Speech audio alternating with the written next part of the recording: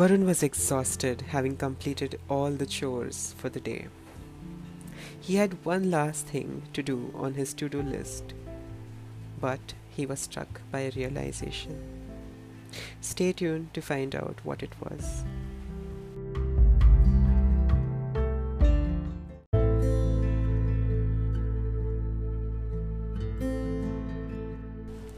Toby. I remember the day I first held you in my hand. I had never seen a prettier pair of eyes.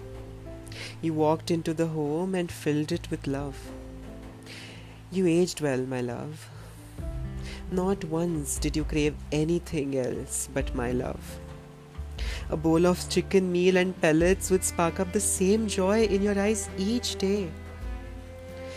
Your legs got weak eventually, but the grace didn't fade away. Today, I'm sweeping the last lot of fur from the floor.